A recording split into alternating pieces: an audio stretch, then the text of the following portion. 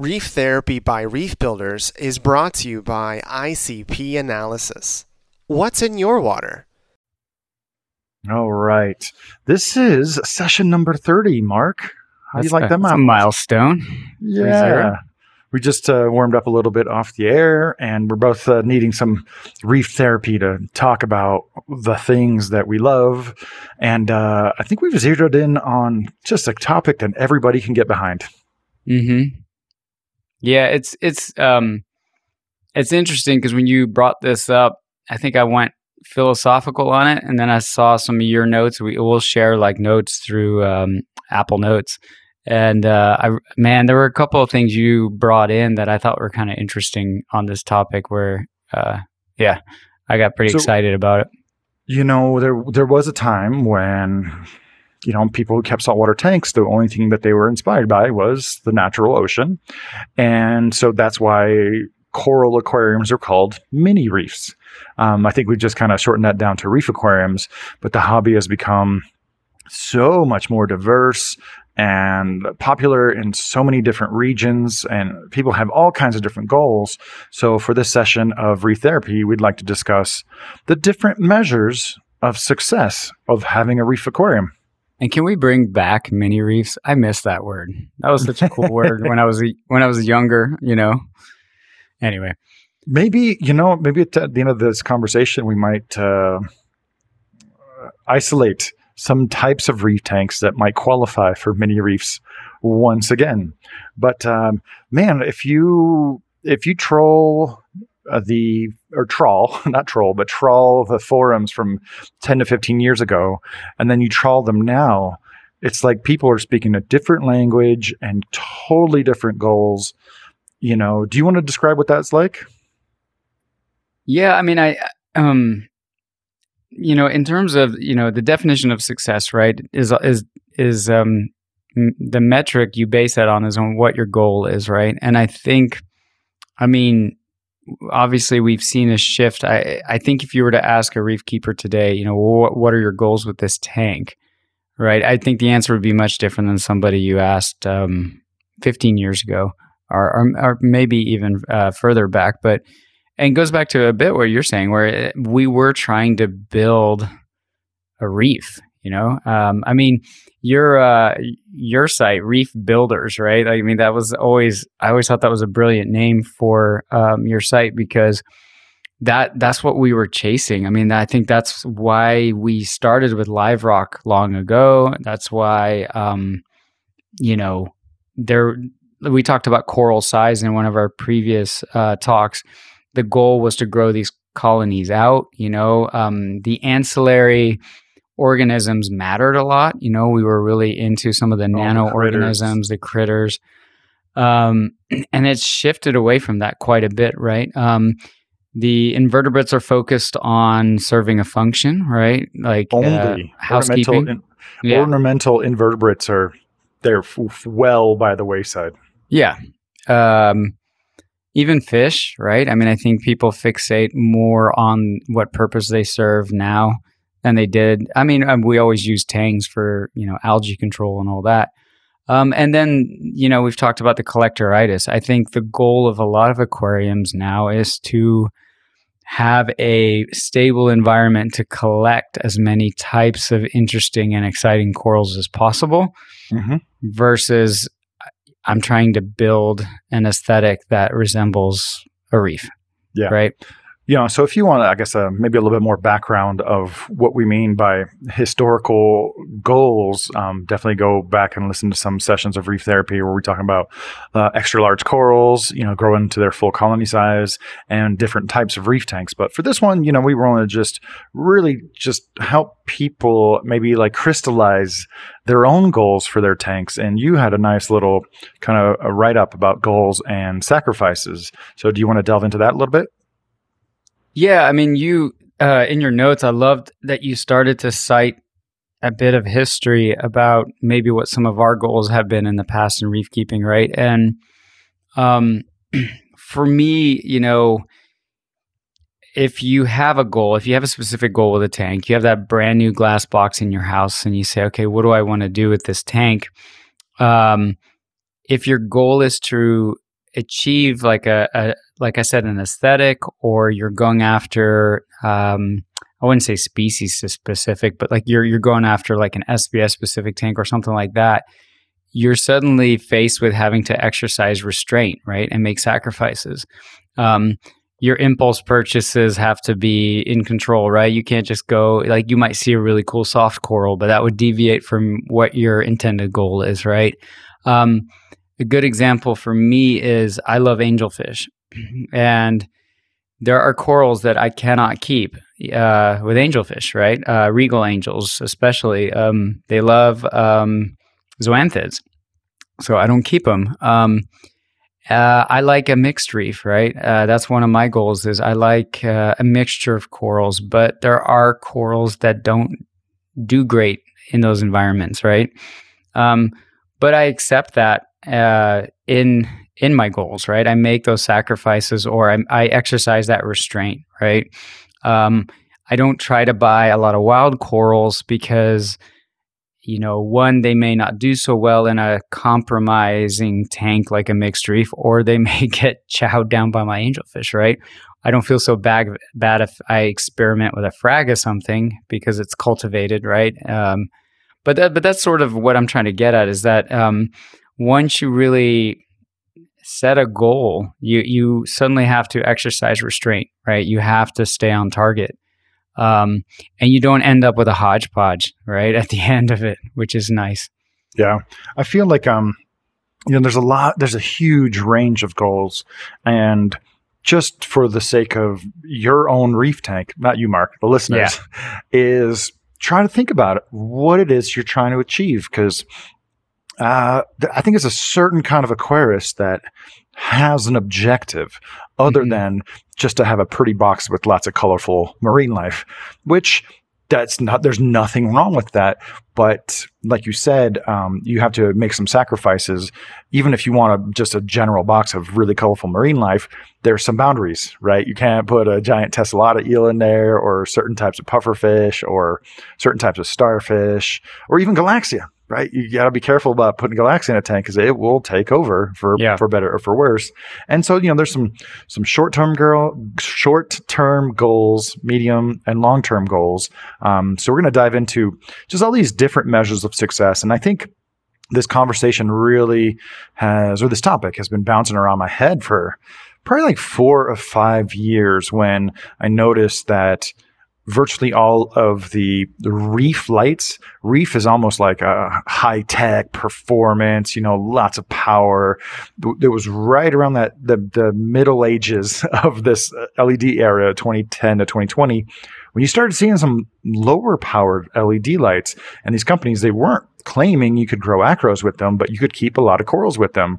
And there's a whole subset of aquarists that are probably not well served by hobbyists that are telling them how to basically drive really fast, versus you can put together a really simple reef tank, nano 20, 30, 50 gallons, some uber basic lighting, some, decently nice looking polyps and hardy fish. And maybe you don't want them to grow. I've had some displays like that where I'm like, I don't really want those corals to grow, because the faster they grow, the sooner they're going to fight with each other, the sooner they're going to start shading each other. If they grow really fast, it just, they have more mineral demands, and you're going to have to reset the tank sooner. So there's nothing wrong with slow growing corals on purpose as far as, display is concerned. But some examples of, short-term goals is just basically keeping a fish alive. I still get a lot of messages about just the tank cycle, and people are just so thrilled to get through that. It doesn't have to be that hard, but hey, that is one measure of success. So keeping fish alive, keeping corals alive. If you've never kept a reef tank ever, and you have, a handful of your first corals doing okay or doing well for the first 2 weeks to 4 weeks to a couple months, hey, you are enjoying those animals. And, we have to take, this is really like a positive spin type of episode, or type of session of reef therapy. Is like, you can find victories all over the place. Yeah. And I definitely picked up on more of those as I was putting together all the list of what I consider little successes. And, my goal is not just to grow big corals, right? And that's what keeps the reef hobby exciting, is you can go in all different directions. Yeah. I mean, I think if there was a general increase in focusing on what people's goals were, right? I think we would also see more diversity in the hobby, right? I think we would, and that's sort of what I was getting at with right now. I think if you ask a bunch of reefers today what their goals are, they wouldn't have a very elaborate goal, right? It's just like, look, I just want to keep my corals alive and healthy and colorful, and I just want to go to the store and be able to buy whatever I want and have my lights and my system support it. But that's going back to that admiration that I've always had for the nano reef community, the planet tank community. I mean, they go into it with loftier goals, right? I mean, I've seen some nano tanks where they're going after a Caribbean biotope, right? They're going Gorgonians and Recordias, and then it's so cool. Like, those are the build threads on forums that I love to follow, right? I don't care about following a build thread of 3 tanks that all are set up just to grow the same rare, exciting corals. It's like the end result, I hope they're all successful. I'm not like angling for their defeat, right? But if they're all successful, the end result is nothing for me to get excited about, because I've seen 100 of those, right? And so I think if people thought more about, well, what am I trying to achieve here? I love tanks for people keep risky fish with corals. That's a good one, right? That's a good one. Some of the guys who are just somehow they can live with themselves having no polyp extensions on their acros. I cannot do it. I mean,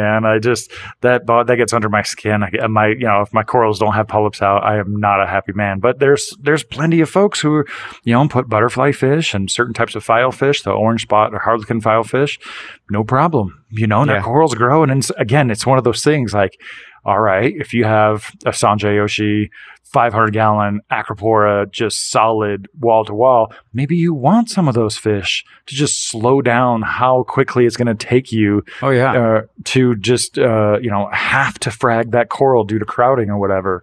I think that's a real point. I think because of the smaller tanks and the constraints therein, you see a lot more objectivity and vision in some of the smaller tanks, because some of those folks, they know they're going to get there sooner, right?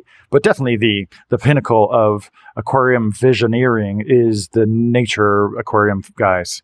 They'll have SketchUps, they'll have photoshopped renders of, groups of plants that they've kind of put together with, pieces of wood or whatever. They might have like an actual picture of the tank before they put water in it. Obviously that will deviate, and that's not everybody's cup of tea.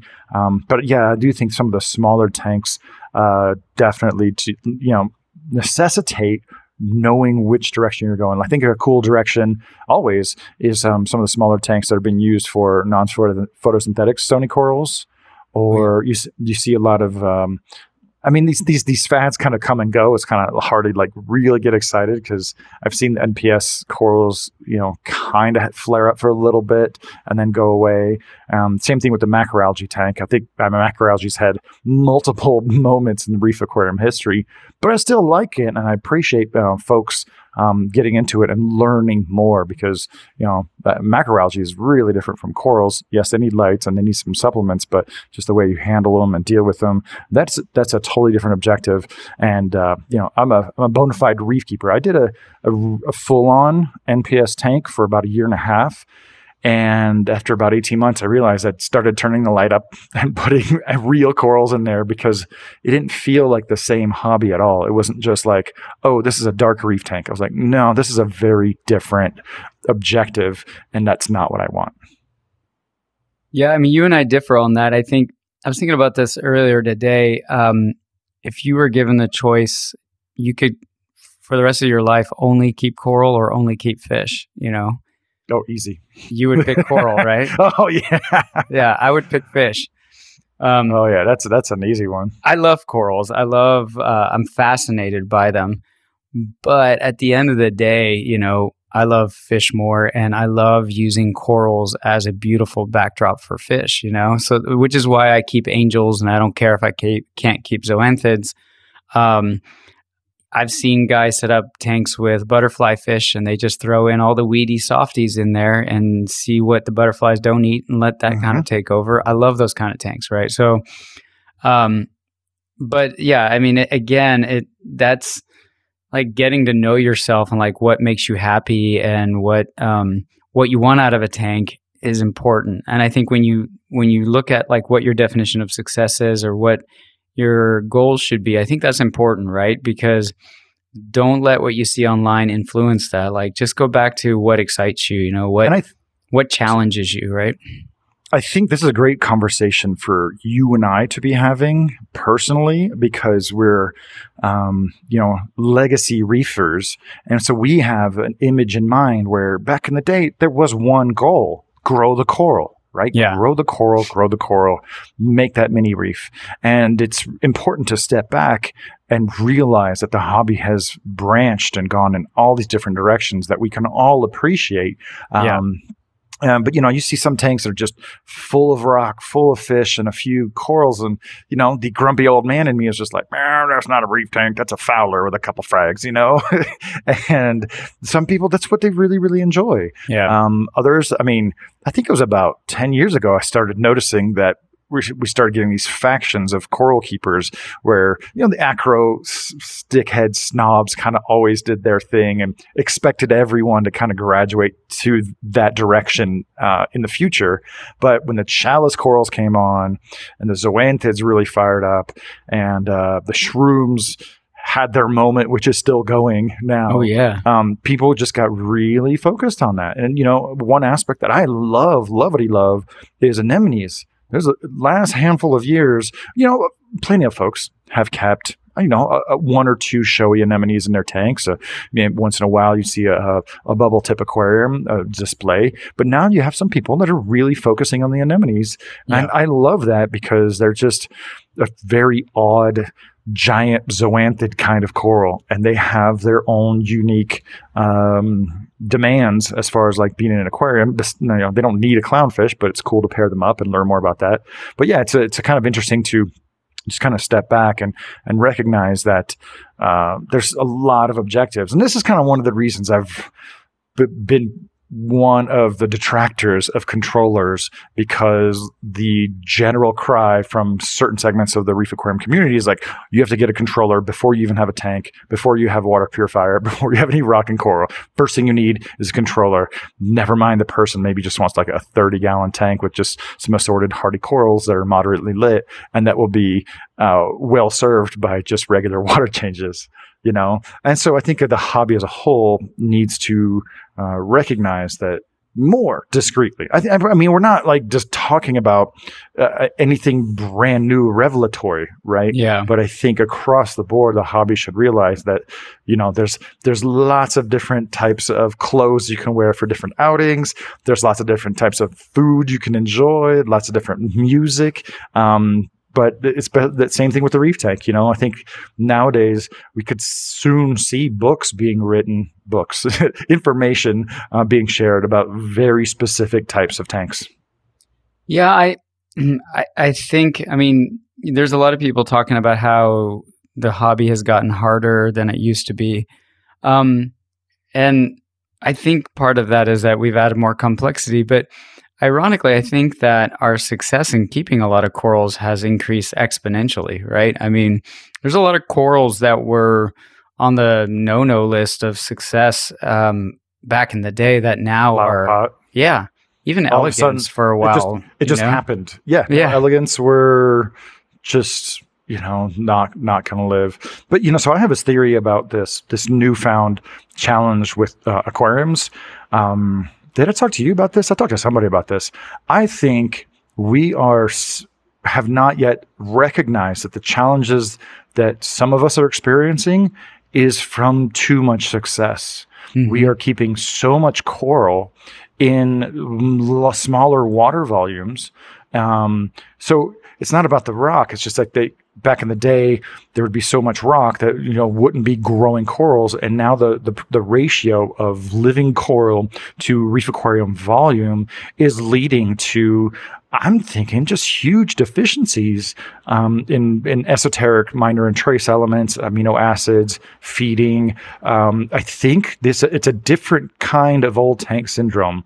I'm going to call it full tank syndrome, right? Because I think that's what that's how I categorize a range of ailments that I've experienced. And I didn't have any of these problems when the tanks were new and they had 15 corals in 200 gallons. None of those problems are. And now that I'm really getting back on point with all these things, because all my tanks are just like 25% corals by volume, I'm seeing the corals behave like they used to. But yeah, I think you're also right about the complexity of the equipment, but it's probably because there was one basic recipe to reef, and now that recipe has become bloated like an operating system, and people are using, a Mac OS when they should just be using a small app, for messaging or something. I don't know. I was going to say my point to that, because I can go off on people are convinced they need CO2 scrubbers these days. Well, I think we started some of our first sessions kind of debunking that. We've said what we needed to say about that. And I'm pretty sure it's just going to come back around to just like, what were you doing? What were you doing the whole time? But I think in terms of success and goals, I just assumed we'd see more interesting goals being set by, if you go to your average build thread, hey, I just bought a reef tank, this is what I'm setting up, follow me in my journey. I thought we would see more diversity in that, because I think on a whole, we have much greater success with a larger variety of corals today. Mm-hmm. The reason Acropora were so exciting to me long ago was they were not easy. Right. Mm-hmm. I remember an Audubon magazine article, talking about how corals don't grow in captivity. And then there was a big hoopla about that. And, the Stuber acro suddenly grows out of a piece of live rock in the 80s in Germany. Again, the internet presence in reef keeping, there wasn't this whole like community online that you referenced. So it was really just local. But Acropora were like these mystical corals to me. They were mysterious. And I remember, seeing them for the first time and being challenged by them, and there weren't a lot of people keeping them. And, if you were in them, right, you couldn't even get them. I remember having to work at a store, ask them to order acros, and they had to talk to the wholesaler. Then they had to ask their suppliers to send us acros. We got one like light brown tabling acro, and I got one little frag, and I took it home. I have no idea at what point it died, but it was about 2 weeks later. I saw algae growing it. I was like, well, I guess it's not alive. and we were like the crazy people in the hobby, right? I remember living in Colorado and going to finally I learned about, where I could get some SPS coral, and it was a guy who like had some reef tanks in a back alley in Colfax Avenue, which I know I'm talking about. And I remember walking in there and seeing all these corals, these SPS corals, and suddenly I'm making a box with fans and running Iwasaki's, and and now you're going like off the deep end, right, in the hobby. But now our success with Acropora is pretty solid. I wouldn't give it to a beginner, but there's certain species I would give to a beginner. True, yeah. I would gladly hand out some red dragon. I have a friend who has a 90-gallon tank. I rarely see the tank, and he just set it up because he wanted some saltwater fish.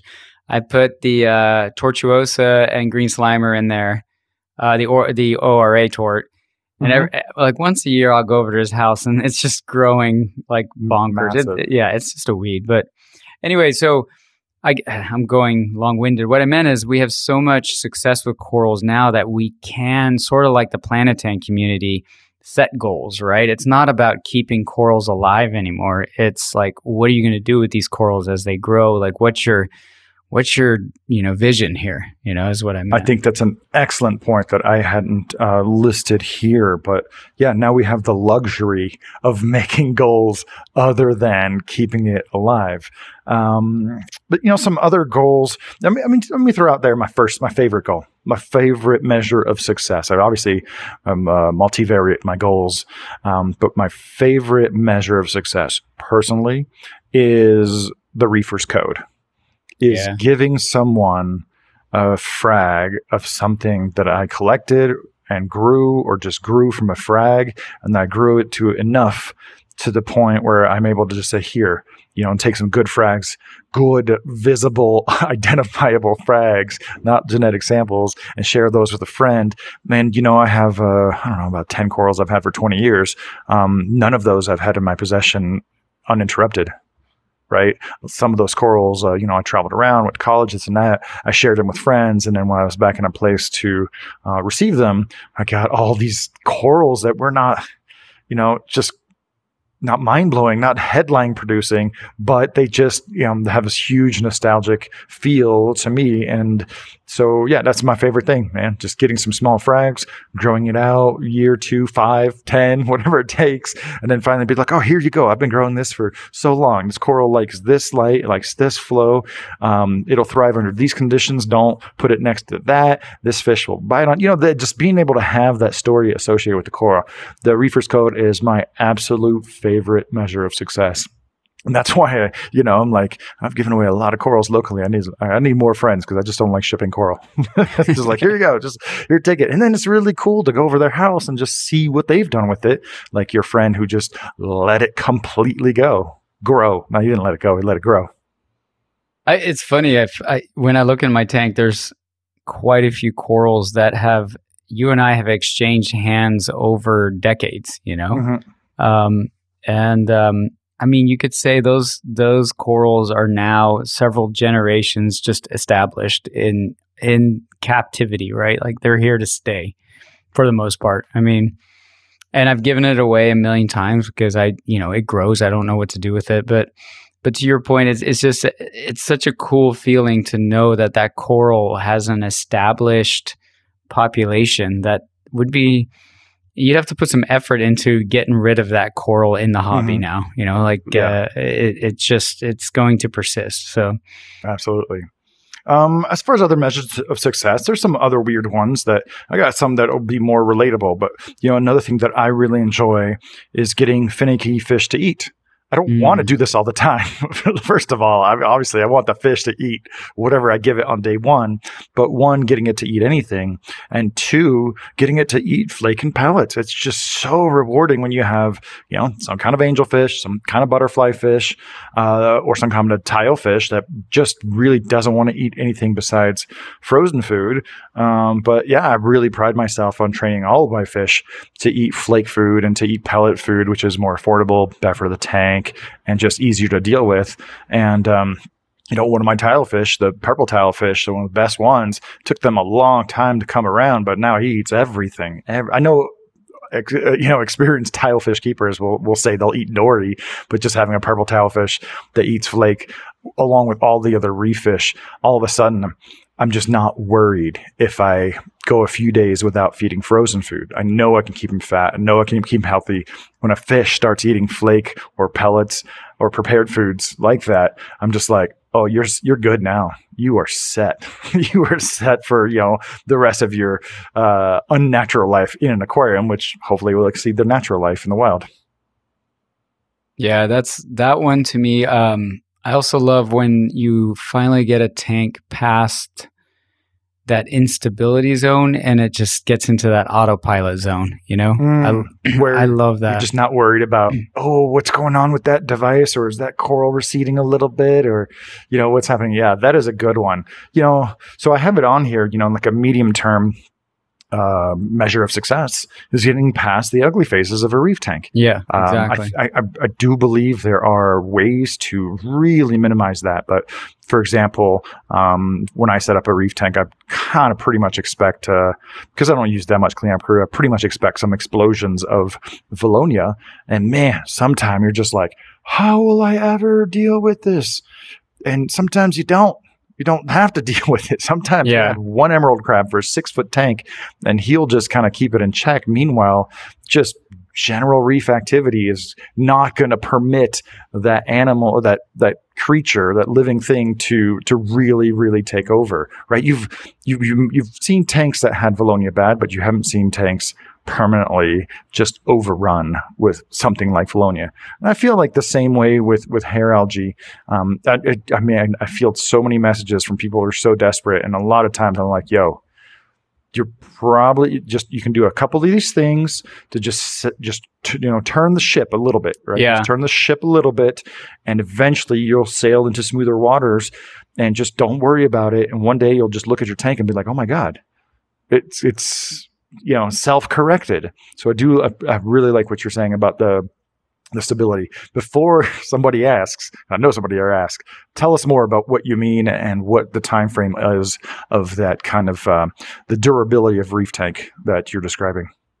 I mean, you hit it well on the head. I mean, some of it's the ugly phase, but I don't know. I think the first year of a reef aquarium can be somewhat tricky, right? And part of it is because you're messing with it. You're adding corals, you're adding fish, so you keep shifting the whole balance of it, right? Even I would argue, I mean, I think adding corals, I mean, you and I agree on this. If money was no object, I would heavily load a tank with corals from the start, right? It's like heavily loading a tank with plants. But eventually, it's hard to describe, but one, you become more in tune with your tank. And if you're like me and a bit OCD, you develop a good routine that works. And then it's like you don't have like these big ups and downs anymore, right? You'll have some seasonality to it, but for the most part, everything kind of grows. And then you're well on your way to what you described as full tank syndrome, right? Or where you become the victim of your own success. I mean, I do think there's some value in doing a reset every once in a while, but you then get into that instability again, right? And I've seen that where I take a large clam and donate it, and like that whole what I'm talking about, where your tank's on autopilot, goes out of whack for a bit, right? Because I just took the huge balance and export what you're used to having in the tank as far as like exporting or consuming nutrients and minerals. But what you said about the algae is so dead on, right? If you have a problem like that, I always look back and I just break down everything I'm doing, everything I'm adding, and then just make small changes, and don't expect immediate results. And just kind of like you said, like staring that oil tanker, it's hard to be patient and wait 3 months, but it's also hard to look at a tank just full of the wrong color of green. Yeah. The wrong shade of green. I mean, I'm going with that. I have a little 20-gallon down in the basement. That's just a mess. I'd be embarrassed to share it right now. But because it's not my main tank, I'm also kind of curious to kind of watch the uglies evolve through it and not really attack it with a hammer. But it's funny, I remember trying to lose a little bit of weight. And so I started tracking not only my calories and my carbs. And then I just reduced my carbs by like, I think 10 grams a day. Mm-hmm. And in a month, it's like you could see changes, right? The metrics shifted, and it was such a minute change. Right. It just, I thought about it. It's funny because you're a reef keeper when everything in your life you relay back to your reef keeping. Like I know I've had my share of guitar metaphors, but yeah, I thought about reef keeping. Like if you actually measured how much you feed and say reduce that by 10%, would you see like minute changes, right? And so to your point, like some of it is just, it's not a forever problem, right? You just got to figure out. Yeah. And those swings, they're not, if you're not messing with the tank and barring any technical problems with your equipment, you're not going to see huge swings of this or that, either up or down, right? It's just going to kind of coast. And, I think I have a couple tanks like that in the studio that are hitting that point where I'm just looking at them like, there's nothing to do. Yeah. There's nothing to do to them. Like, all right, we're going to clean the skimmer and make sure the dosing pump stays full and wipe the glass and feed the fish. And, once in a while, every couple months, get in there and just suck out some very mineral rich sediment or detritus. It's not even detritus. It's just like sand produced by the tank. It ends up in the corner. But yeah, it's just really nice. It's just every day, like, all right, what's growing today? What's growing the most today? Wouldn't you agree you hit that autopilot quicker if you keep things simple too? Oh yes. Yes. And that's, so that a little bit of personal backstory is the concept for the Reef Builder Studio came about when I at my home, I had like 5, 6, 8 tanks, you saw those. And I was constantly messing with them to test equipment, to test this, to test this additive, to test the salt. And I didn't like the price I was paying for that instability. And I think that's kind of why I say I hate every new light. There's virtually no light I'll put on a tank and just instantly love it. And some of them if the longer I run a light and add a new light, it will be repulsive. And then after 2 weeks, I kind of like it. And after 2 months, I'm like, that's a really good. That's a unique coloration for that light, But yeah, I think as far as goals, some other things that I really also enjoy is, again, I don't want to have to, but I love saving a coral. Or saving a fish. Yes. Sometimes you see a fish and you're like, I know exactly what that fish needs. And I'll tell the store, I was like, I'll take that fish and I'll work on it. And if I get it to live, then I'll come back and pay you. Because they know me. They know me. I'm not going to take a fish that's fine, right? You can see I'm like, all right, that clownfish has clownfish disease. Let me take it off your hands. I know how to treat it. I'll fix it. And now I got a blue stripe clownfish I got from one of the local fish stores. Went back and paid him for it. It's very cool. But frags probably is another one. It kind of goes in line with sharing a frag with a friend. When you grow out a colony and it has some issues and you're able to nip it in the bud, which is if it's a serious issue, usually you don't. Usually you're lucky enough to just kind of do some amputations and save a couple pieces and then grow that back out. That's one way. But this year for me, I've really been, with some encouragements from some fellow hobbyists, been using treatments. Seeing some weird stuff that I just can't put my finger on. I know that my water chemistry is fine. The coral surrounded by others who are doing absolutely fine, and having some mixed success. I haven't done it nearly enough times, but actually I have a coral hospital tank now. I do treatments in there, and really, that's so cool. Because after a lifetime, a career of just seeing corals look a certain way, but like, well, throwing your hands up, I don't know what to do about that. Just, you can't frag a scolie, right? Or you can't frag a trachea. And then once in a while, it's just like, why are you pissed off? And put it in a hospital tank, do a little shake and bake, come back 2-3 days later. I'm like, yeah, you would be bones right now if I hadn't done that. That's one of those little successes, little triumphs that I freaking love. And I look forward to pointing to a lot of corals a few years down the road that I'm like, hey, I saved that coral. I saved that coral besides fragging. That's one thing I really love. I love when I've had when I had that heater incident. There were a couple of SPS where I literally just had like one polyp left, and there's nothing better than seeing that thing recover. And I was really inspired by your comments where you were saying I'm not okay with just certain things just not doing well anymore. I want to figure out why. And it rang a bell in my head because I sat there. I'm like, I think we all do that sometimes, right? Where if the big picture is doing well, your reef tank is doing good, but there's just that one coral that's, just failure to launch, right? It's just not doing well. Being someone who keeps angels and mixed reefs, sometimes I'm kind of like, well, I tried, but I started to take a little more interest in, well, why? Why not get your hands wet and try to move it around? I had a Micromusa that was not doing well in that tank. And I was like, you know what? I'm going to put it in my smaller tank and just baby the crap out of it, right? I'm going to see, like, why aren't you happy? And it started to bounce back and grow new polyps. And it was fun, it was like a little challenge, right? To focus on this one coral and its success versus the bigger forest, right? The big reef. And I don't know. I almost like that about smaller tanks too, is that I think you're more focused on the health and success of each coral rather than, getting lost and having so many corals. So I don't know. The one cool thing about a coral hospital tank, I mean, you're talking about a 10-gallon tank, a weak light, a power filter, and a lid. The lid is to help moderate the temperature. Like I don't have to put a heater on a tank that has just a little power filter, because those 10 watts or whatever from the power filter will just keep it 75, 77. Yeah. So it's just like, if it doesn't work, it's also super low risk. But if it does, all right. So, I have one, I've talked about this a few times on the program.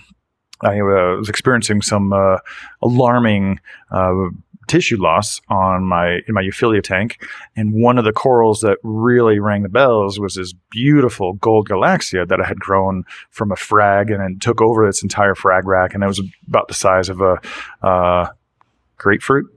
Cantaloupe.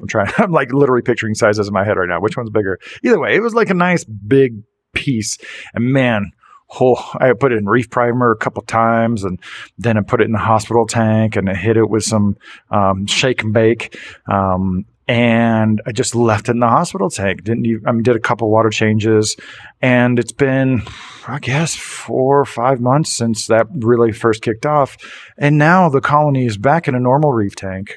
Well, normal for me, right? And every bit of tissue, it lost about half of its polyps from the coralites. Some areas were contiguous, others were really disparate.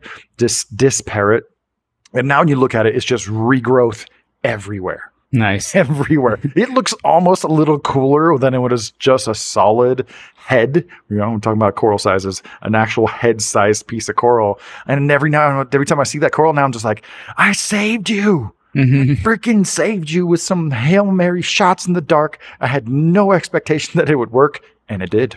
It actually worked. So when I see that coral, I'm like, yeah, I did. Yeah, that one makes me really happy. Yeah, I like that story. Speaking of that, coral spawning, right, is another, I think. Let's save that to the end, because I feel like that's the culmination of successes. Is that cool with you? Yeah, I'm just excited about what I witnessed in my own tank. So. Oh yes, we'll get there.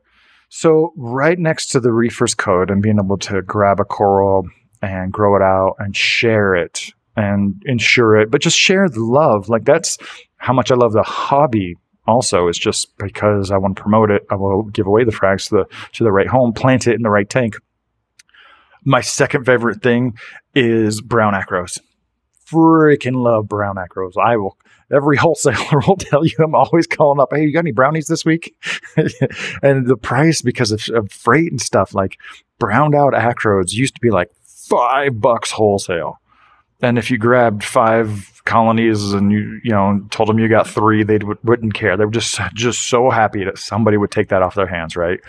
So they're a little more expensive now, but like all the maricultured deep water naked acros from Indonesia and Bali, those things almost always come in brown. Mm-hmm. And they don't need that much light. They don't need that much flow.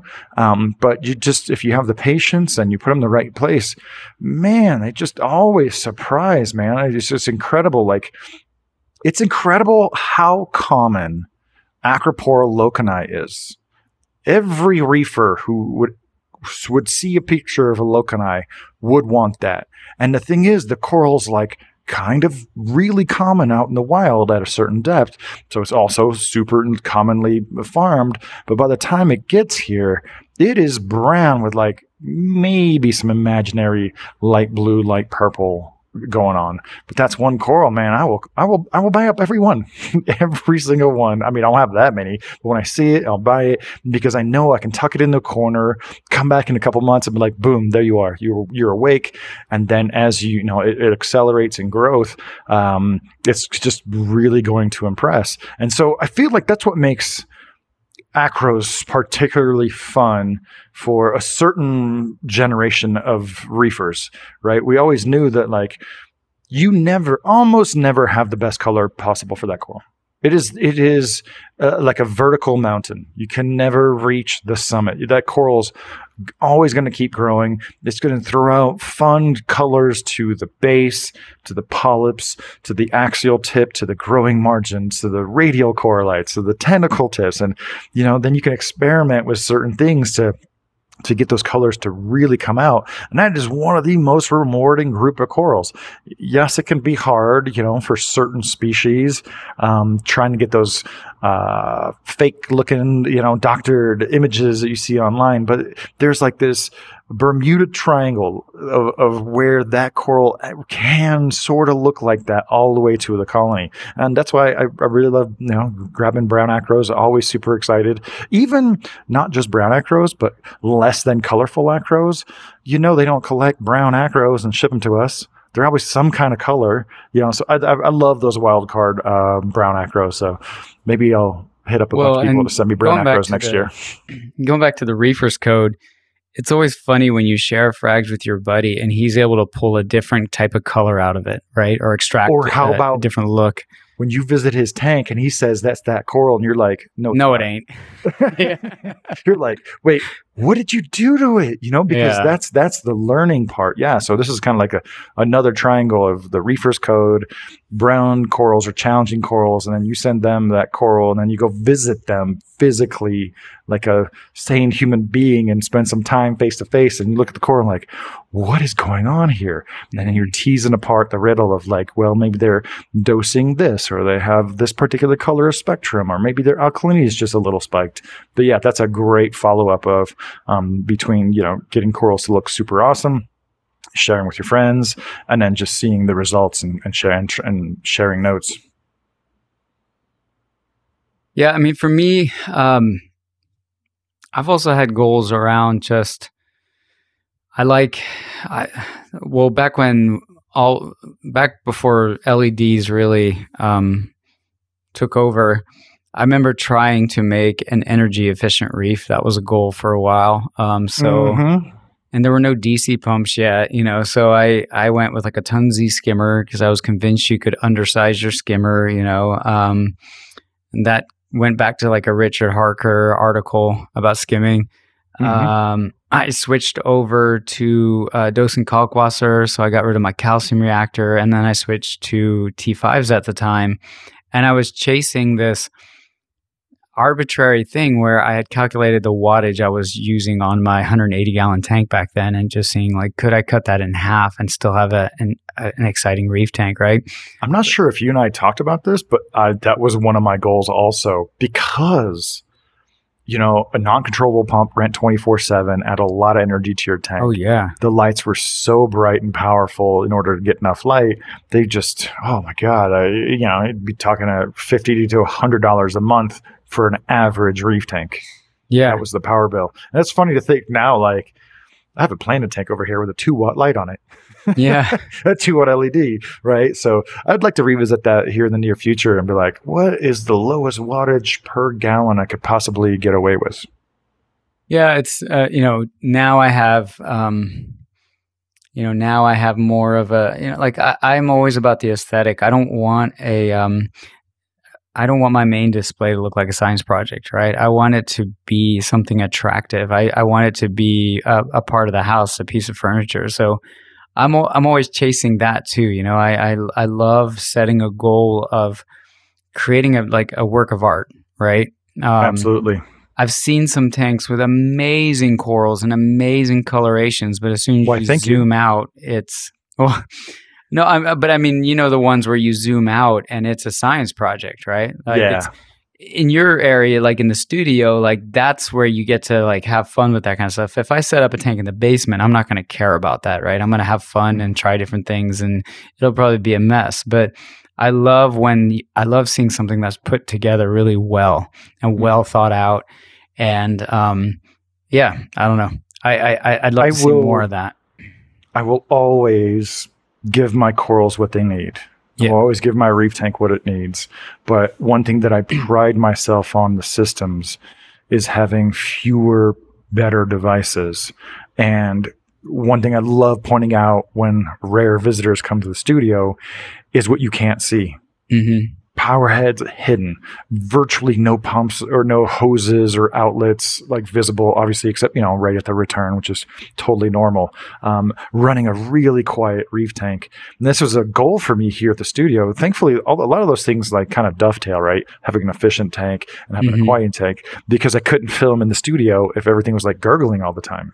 That's a great point about sound, right? I don't want it to be loud. I want it detracts from what you're trying to create, right? This serene picture, living picture, right? And if you got fans humming away and it's just, that's always been a goal for me. Like that's a measure of success for me.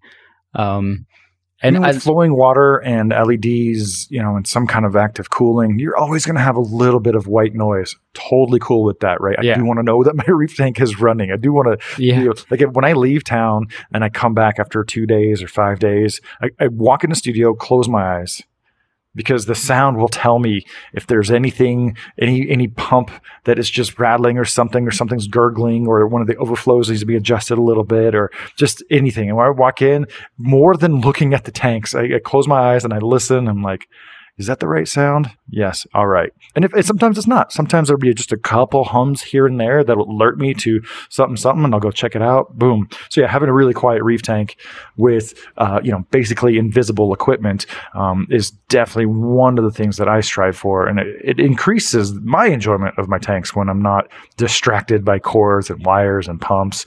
I know some folks, you know what? I think my older tanks, I enjoyed seeing that stuff a lot more. I enjoyed displaying that stuff a lot more because I hadn't had the toys before. But now I've seen that stuff, I know it's just going to get covered with salt, creep, and dust. And if you don't clean it up, everything just looks nasty around the tank anyway. But those are kind of like little side victories. Yeah, little ones. Yeah. But we got to take them how we can get them. One that doesn't appeal to me, but I know some folks, man, they really enjoy their reef the most when their sand is pure, clean white, and I can get behind that in their tank. So that's another small measure of success, is just completely eliminating any traces of diatoms or dinoflagellates or just anything kind of growing on the ground. If I have sand, I want it to be clean. Yeah. Without too much input from me. Well, you got those guys now that like stir it every few days, Who? I've seen a few guys do that. You're talking about Aquarius that do that. Oh yeah, they have little sticks and they go in and they do like a shallow bed and they stir it, so they always have the most pristine white sand bed, and I can respect that, right? That's there's something to be said for light reflection for sure. We used to count that in our lighting budgets. Right? When we had such bright lighting and everybody had white sand, it was like, oh yeah, there's all this light reflecting underneath. And if your bird's nest coral is receding from the bottom, it's because you need more white sand underneath to reflect that light into it. Yeah. But yes, kind of going back around to some of those nano tank concepts that you were talking about. 10 years, 11 years ago, I did a concept tank. I called it EcoReef 1. I used no live rock. I used only ceramic. And I know that sounds silly today, but back then, putting together a tank with corals filled was just unheard of. It was inconceivable that you could get away with that. And after some success with that for a while, I went all the way. It was like, all right, can we just put a coral in a box? Can we just skip to the laboratory setting? Will this work? And sure enough, EcoReef Zero was really cool. And I'm encouraging people to do that. And I'm getting a lot more questions about people who want to see like, can I take this reefing thing to this most extreme end and to just have a coral in a box, and what is that like? Because when you strip away everything that is superfluous, you can really master the basics. And it's the nano tanks, man, so much fun with that experimentation. I'm trying to think. Let's see. Oh, another one. Documented here at the studio. Set up a reef tank in one day. That's one goal. That was super cool. And I did it again at Ecotech Marine a month ago. And then that same tank, not the Ecotech one, is now 2 years old, and I've never dosed it. I think it's had 3 or 4 water changes in about 2 years. And those are not like necessary required water changes. It was just like, I want to suck out a little of this funk that's growing on the sand bed. Yeah. What else? Oh yeah, you said you love the whole super silent and power draw thing. So I think that's maybe some of the kinds of small victories that reefers who have already grown out the corals. Those are some of the things that they look to. Let's see some other successes. Finding new ways to manage mineral balance. People always ask me, "Oh, should I use which one is the best?" When you preface any question with "What is the best?" you're in for like a long discussion. What is the best for what? There is no best. Mineral dosing is Kalkwasser, calcium reactor dosing. And you want the best of all worlds, use all three because they all have their advantages. But finding new ways, like I didn't partake, but I vicariously enjoyed the notes and observations from the reefers who were using the Tropic Marin Alpha Reef. Yeah. Just because the very concept of being able to get away with dosing one thing is low-key mind-blowing. I'm not going to do it because I already have my methods, but I will follow along those who do. So that's another that's such a cool one too, because it's easy. You talk about carbon dosing, right? And it's the bacterial activity that builds the alkalinity, right? Because I think it's calcium formate. But I mean, this is what they tell us. I know, but it's just fascinating. Like you think that we've seen it all, and then you see that. So I do. Yeah, I think although we've had questions about it, I think trace elements are interesting, right? And you're starting to see people tinker with that. But I'd love to see more process around it, right? Like more, what's the word I'm looking for? You know what I'm talking about. I don't know, but I have a rant I want to interject here. All right. We're allowed one per session, right? Reefers need to stop saying their tank is powered by ... Did that push a button for you? No, I agree with you. Because it's like... And then they put the sticker on the tank sometimes too. I mean, I don't care if it's the equipment or the additives. I care more actually if it's the additives, right? Because it is chemistry. No one has some secret sauce that is going to magically make your corals healthy, colorful, vibrant, growing, spawning, horny, whatever, right? And it's just like athletes don't say that they're Nike powered. Sure, it helps. Yes, of course it helps to have specific types of additives and specific types of equipment that do, perform as they're supposed to. For sure. Yeah, give them some credit. Don't give them all the credit, Yeah. And so you have, Triton powered, fueled by Brightwell, or Aquaforest is really pushing this, or methods. Any one of these additive lines, Moonshiner's method, people ask me about that, I guess because it's really mysterious. It's all chemistry. Right? I really thought that Triton was kind of going to be the end, and people would ask me, "Oh, what do you think about this method?" I'm like, "It's not a method; it's chemistry. It's chemistry," and they really push that harder. But what were you going to talk about? Additives. Additives. There's no magic additive, and power to the companies that list what's inside, because that's what pushes things further. There could be good chemistry in those bottles, but if you obfuscate that from everyone because you're worried about trade secrets and all that, then it's just snake oil again. It's just I don't know. It's like how do we get further along with understanding trace elements and their impact on corals if we don't freaking know what's in the bottles half the time? Right? I don't need to know the exact concentrations of iodine, zinc, manganese, molybdenum, copper, and iron that's in an additive. I do like to know that they're in there. Right. I don't need to know the exact concentration. I don't need to know 50, 70,000 ppm of iodine in something. Just tell me there's some iodine in there and I'm happy. If you got a little twist on it, maybe you can just throw out some hints for like the really interested aquarists to go do their own research and just, maybe find out, what that is. But yeah, as far as the additives, end of rant. Thank you for listening, everyone. No, but what I would love to learn more about is that how we deliver these elements, how they're stabilized in the bottle is different, right? And are certain type initially, or do they eventually become more bioavailable, right? Because I think you've got like potassium iodide, then you have like iodate or something like that. Mm-hmm. You've got different ways that they stabilize these things, right? And you talk about nitrate, you have sodium nitrate, you have potassium nitrate, and that's a bad example, I guess, but it's just, are certain forms of these compounds, or if these elements are part of a compound, are they more bioavailable? I'd love to learn more about that, right? It could be that you're dosing a certain element, but the whatever it's paired up with, to stabilize it in the bottle makes it not available to the coral to begin with, right? So those are things I'm curious about. But I think there's a lot of potential there. Oh man, you said something earlier. Kind of going back to the Reefers Code and sharing with friends. It is so much fun. Like literally the periodic table of elements to dabble in as far as what should be in your tank, what shouldn't be in your tank, what concentrations. And I'm just asking all reefers, like, if you use a certain brand, that's cool, right? But you wouldn't say that, your cherry pie is powered by somebody's X ... flour. It's how you made the cake that matters most, right? So just don't do their marketing for them. Don't do their marketing for them. If you're using a particular method, sure. Just don't use that as your identity, like you wear Supreme or something.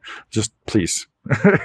You are the cook. You are the chef. If you make the reef cake, own it. Take credit for it. Don't subscribe to these ideologies.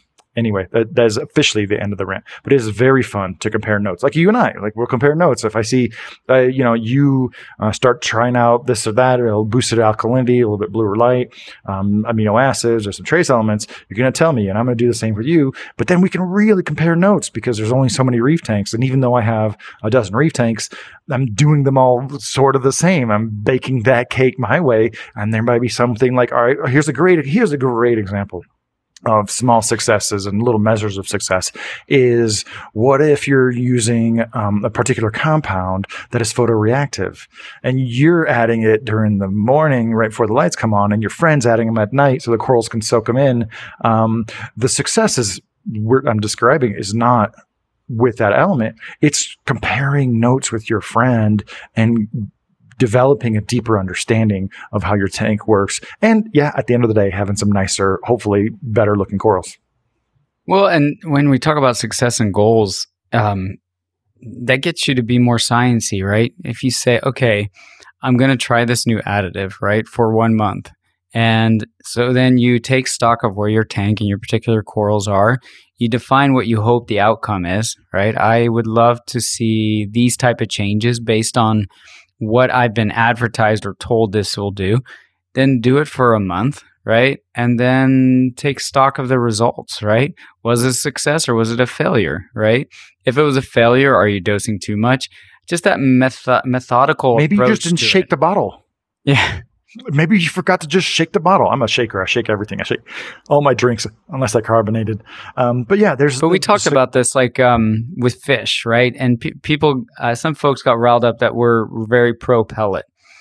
And I said, okay, but I tried the frozen thing, and in terms of a measurement of success, I didn't see an improvement, right?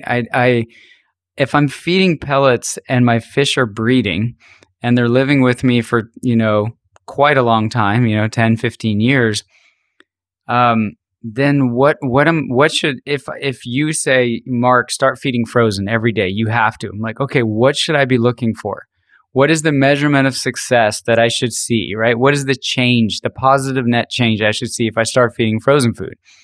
And that's a big thing. Like if you're talking about goals and success in this hobby, if somebody convinces you to add a trace element, or start, feeding your corals with a coral food or whatever, ask those questions, right? Like, what should you be expecting? Even anecdotally, just like, hey, to my eyes, the corals are growing a little bit faster. Okay, well, if you believe that, then that's success, and you should, continue to use the product. But I just wonder how many times people get into a loop where they start dosing crap or adding things to their tank that doesn't actually make a difference.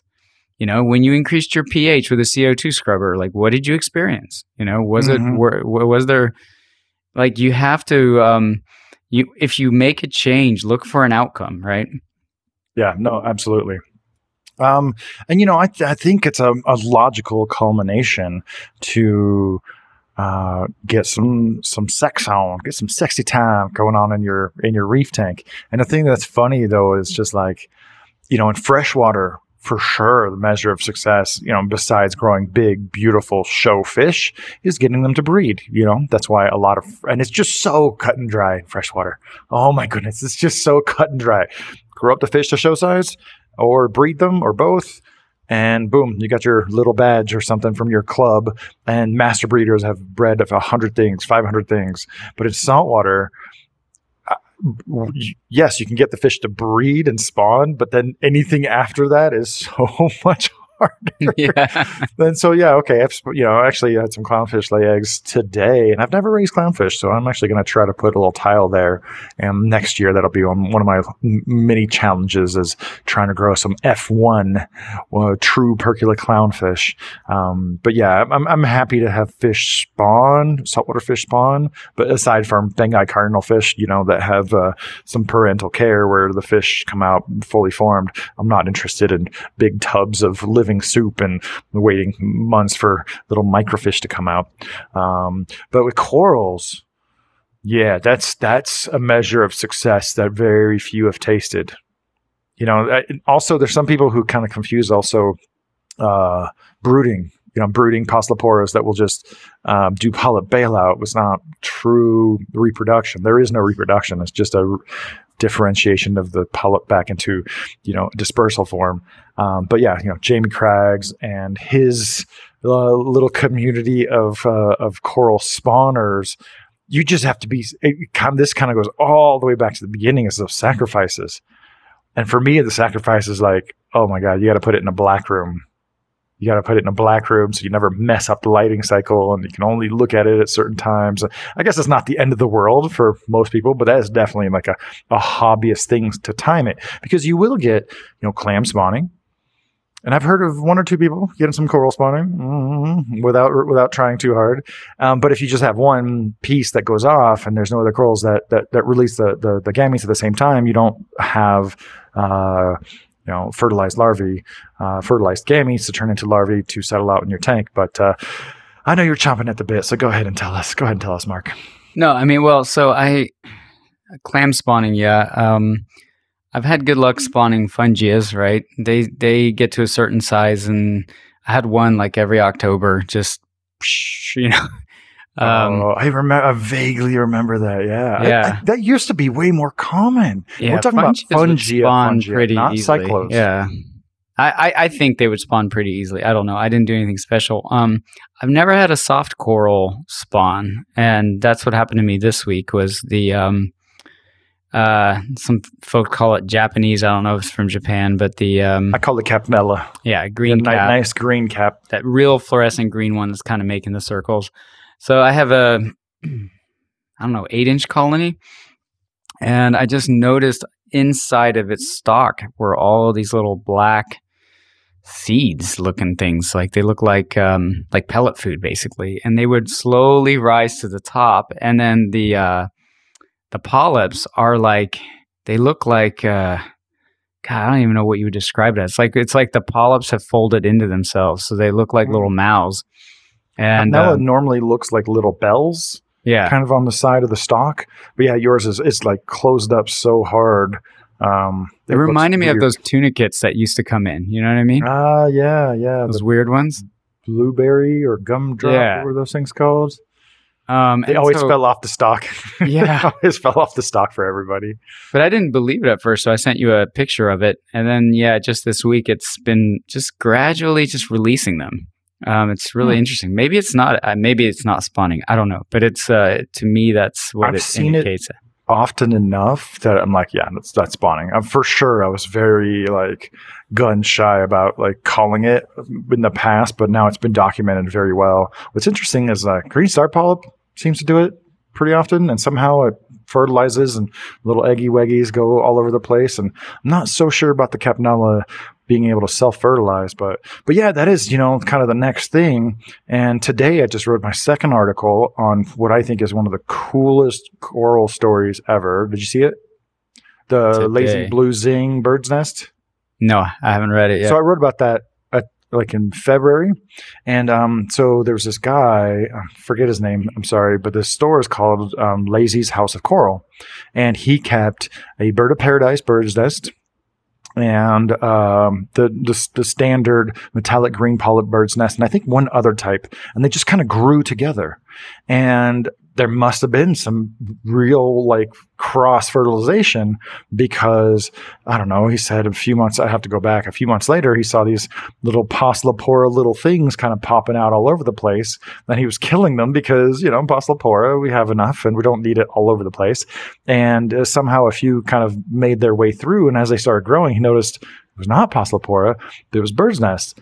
And so he let them grow out, and wouldn't you know it, just like a perfect blend of the bird of paradise and the green polyp, more blunt tipped bird's nest.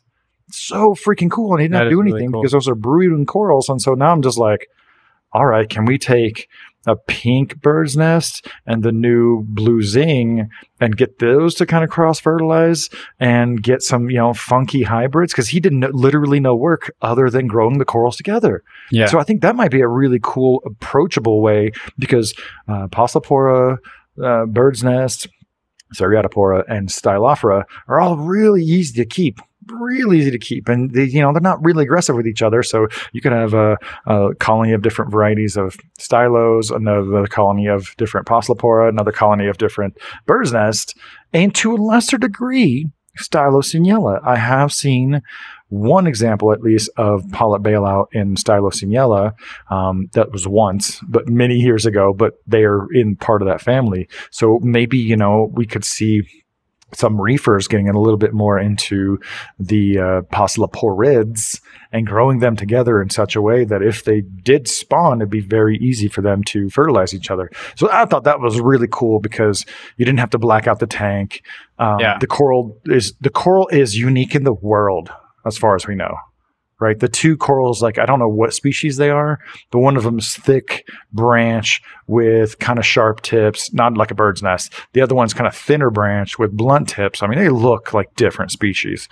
I used to think the green one was Guttatus, Seriatopora guttatus, and the bird of paradise would be Calliandrum, but Vincent confused me. he confused me against Guttatus. He's like, oh, no, that's not Guttatus. I've seen Guttatus very deep. I was like, all right.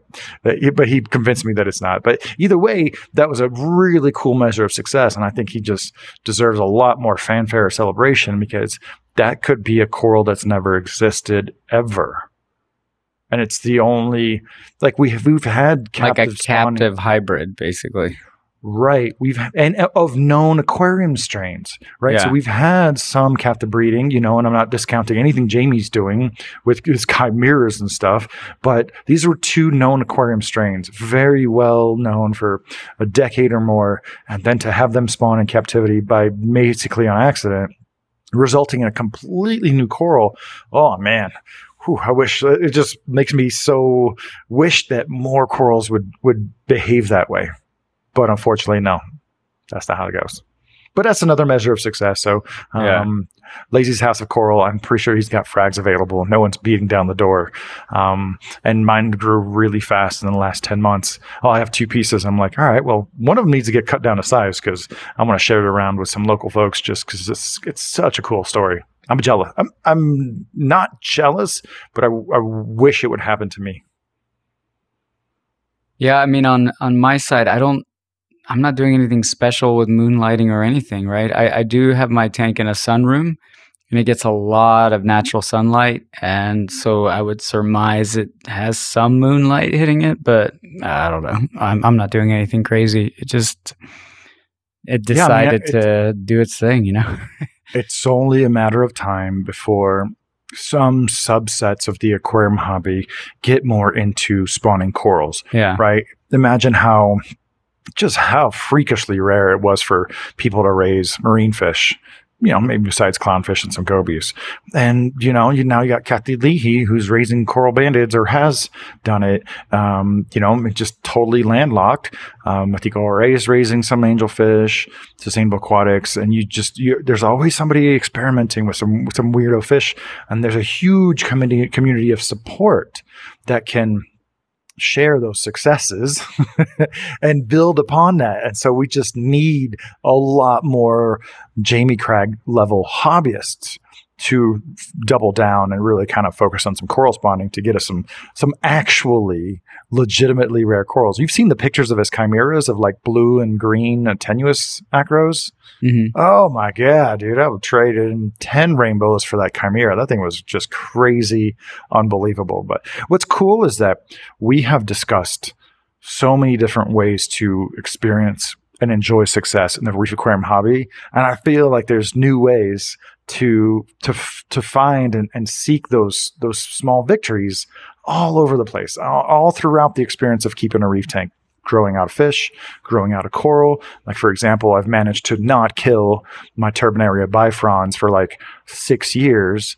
And it's finally growing out to the point where the disc of the skeleton is starting to fold in on itself and create its namesake bifacial frond. There's one coming up. I'm so excited. And you know what? When the corals grow out, they won't be one that anyone really, really points to. But yeah, there's still so much room for the most experienced reefers to look for new successes and new victories. And I think that's one of the things that, keeps us in the hobby for a long time. But clearly our listeners know that this is not a hobby for us. This is definitely part of our lives. We're never going to set it down.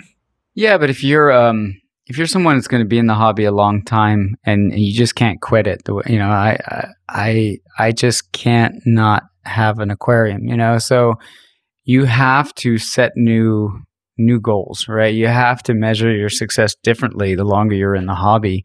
You have to chase things to keep it interesting. And I hope I see more of that. That angelfish book, the Japanese one, right? There was like in the back a guy who set up a dedicated species tank for flame angels, right? And I'm like, that's so cool. It's like people just really shake off a flame angel. It's like, yeah, that's a pretty common thing. But to set up like this 25 or 30 gallon softy tank with some flame angels, yeah, it's just, it's amazing. Like your goal could be that small, right? Set up a harem of royal grammas, right? And build a nice cave for them. And that's what you see in the freshwater side, where their goal becomes like, I want to display this animal in its best possible form, right? I'm going to choose lighting that really accentuates the red flame angel. I'm going to do this. I'm going to do that. That's a cool goal, right? Like it doesn't have to be like, I'm going to master Dendronephthyus, right? I have failed at that like 4 times. Yeah, same. But you're right. There are some simple, stunning victories as far as like just presentation. I feel like EcoReef Zero, the Zero Reef concept is a way to just have a glass box with just the coral. There's nothing to distract you from it. And same thing with the fish, man. You put together a twilight habitat for some deep water basslets or angelfish or a shallow reef or a reef slope for this or that exact fish, like a rubble zone for some flasher wrasses. Oh man, that just, when you were presented with a fish in a way you've never really appreciated before, oh my God. Yeah, that is really fun. And I hope that this conversation overall will be encouraging to a wider range of reefers who don't think their tank is good enough or don't think their stuff is bright enough or just are having some challenges with the, early days or middle days of getting the reef tank to that stable point. I want to encourage everybody to just look for those little bits of success. Yeah, celebrate your small wins. All along the way. Yeah. All along the way. It's the corniest thing ever, but definitely applies to a reef tank. It's not a destination. It's all about the journey. Well, and, truth be told, if your tank's got bubble algae and some hair algae, it's probably, it ain't pretty to you, but like your fish are probably in heaven, right? So think of it that way too, right? Like think about the things that you're caring for and yeah. It's cyano. Here people freak out about cyano. Yeah. I don't know why. I was just about to wrap up this session, but they freak out about cyano. But like, I'm quite surprised if I don't have a patch of cyano in every reef tank at least once a year. Like that is so hyper normal. There's been this reverse fetishization of cyanobacteria as if it is something totally wrong, but it's not. Okay. No, it's Kind of true. killed the tempo right there. But yeah, there's just a lot of ways to enjoy your reef tank. You got a little cyno over there, a little bubble over here. As long as it's not totally overgrowing your corals or choking out your fish, which is not really possible. Yeah, just enjoy your tank and take the good with the bad, and just know that there'll be brighter times on the flip side. Agreed. Very cool. Well, yeah, reef tanks is definitely one of those things that will challenge you all Mini the time. reefs. But mini reefs. Yeah, we should all be more cognizant of all the different successes that we achieve in our aquariums, and I hope we found a few more for you guys to ascribe to your own aquarium. And let us know in the comments on the YouTube video, what are some of your successes, some of your goals with your reef tank, some of the ways that you enjoy your reef tank in ways that we may not have described, and haven't said this in a while, so I think we have pretty good rating right now on certain podcast platforms, but let us know how we're doing on your favorite podcatcher platform. Subscribe, join, follow, and we'll catch you guys on another session very soon. Good All topic, right. Jake. Good night, Mark. Talk to Hey. you soon.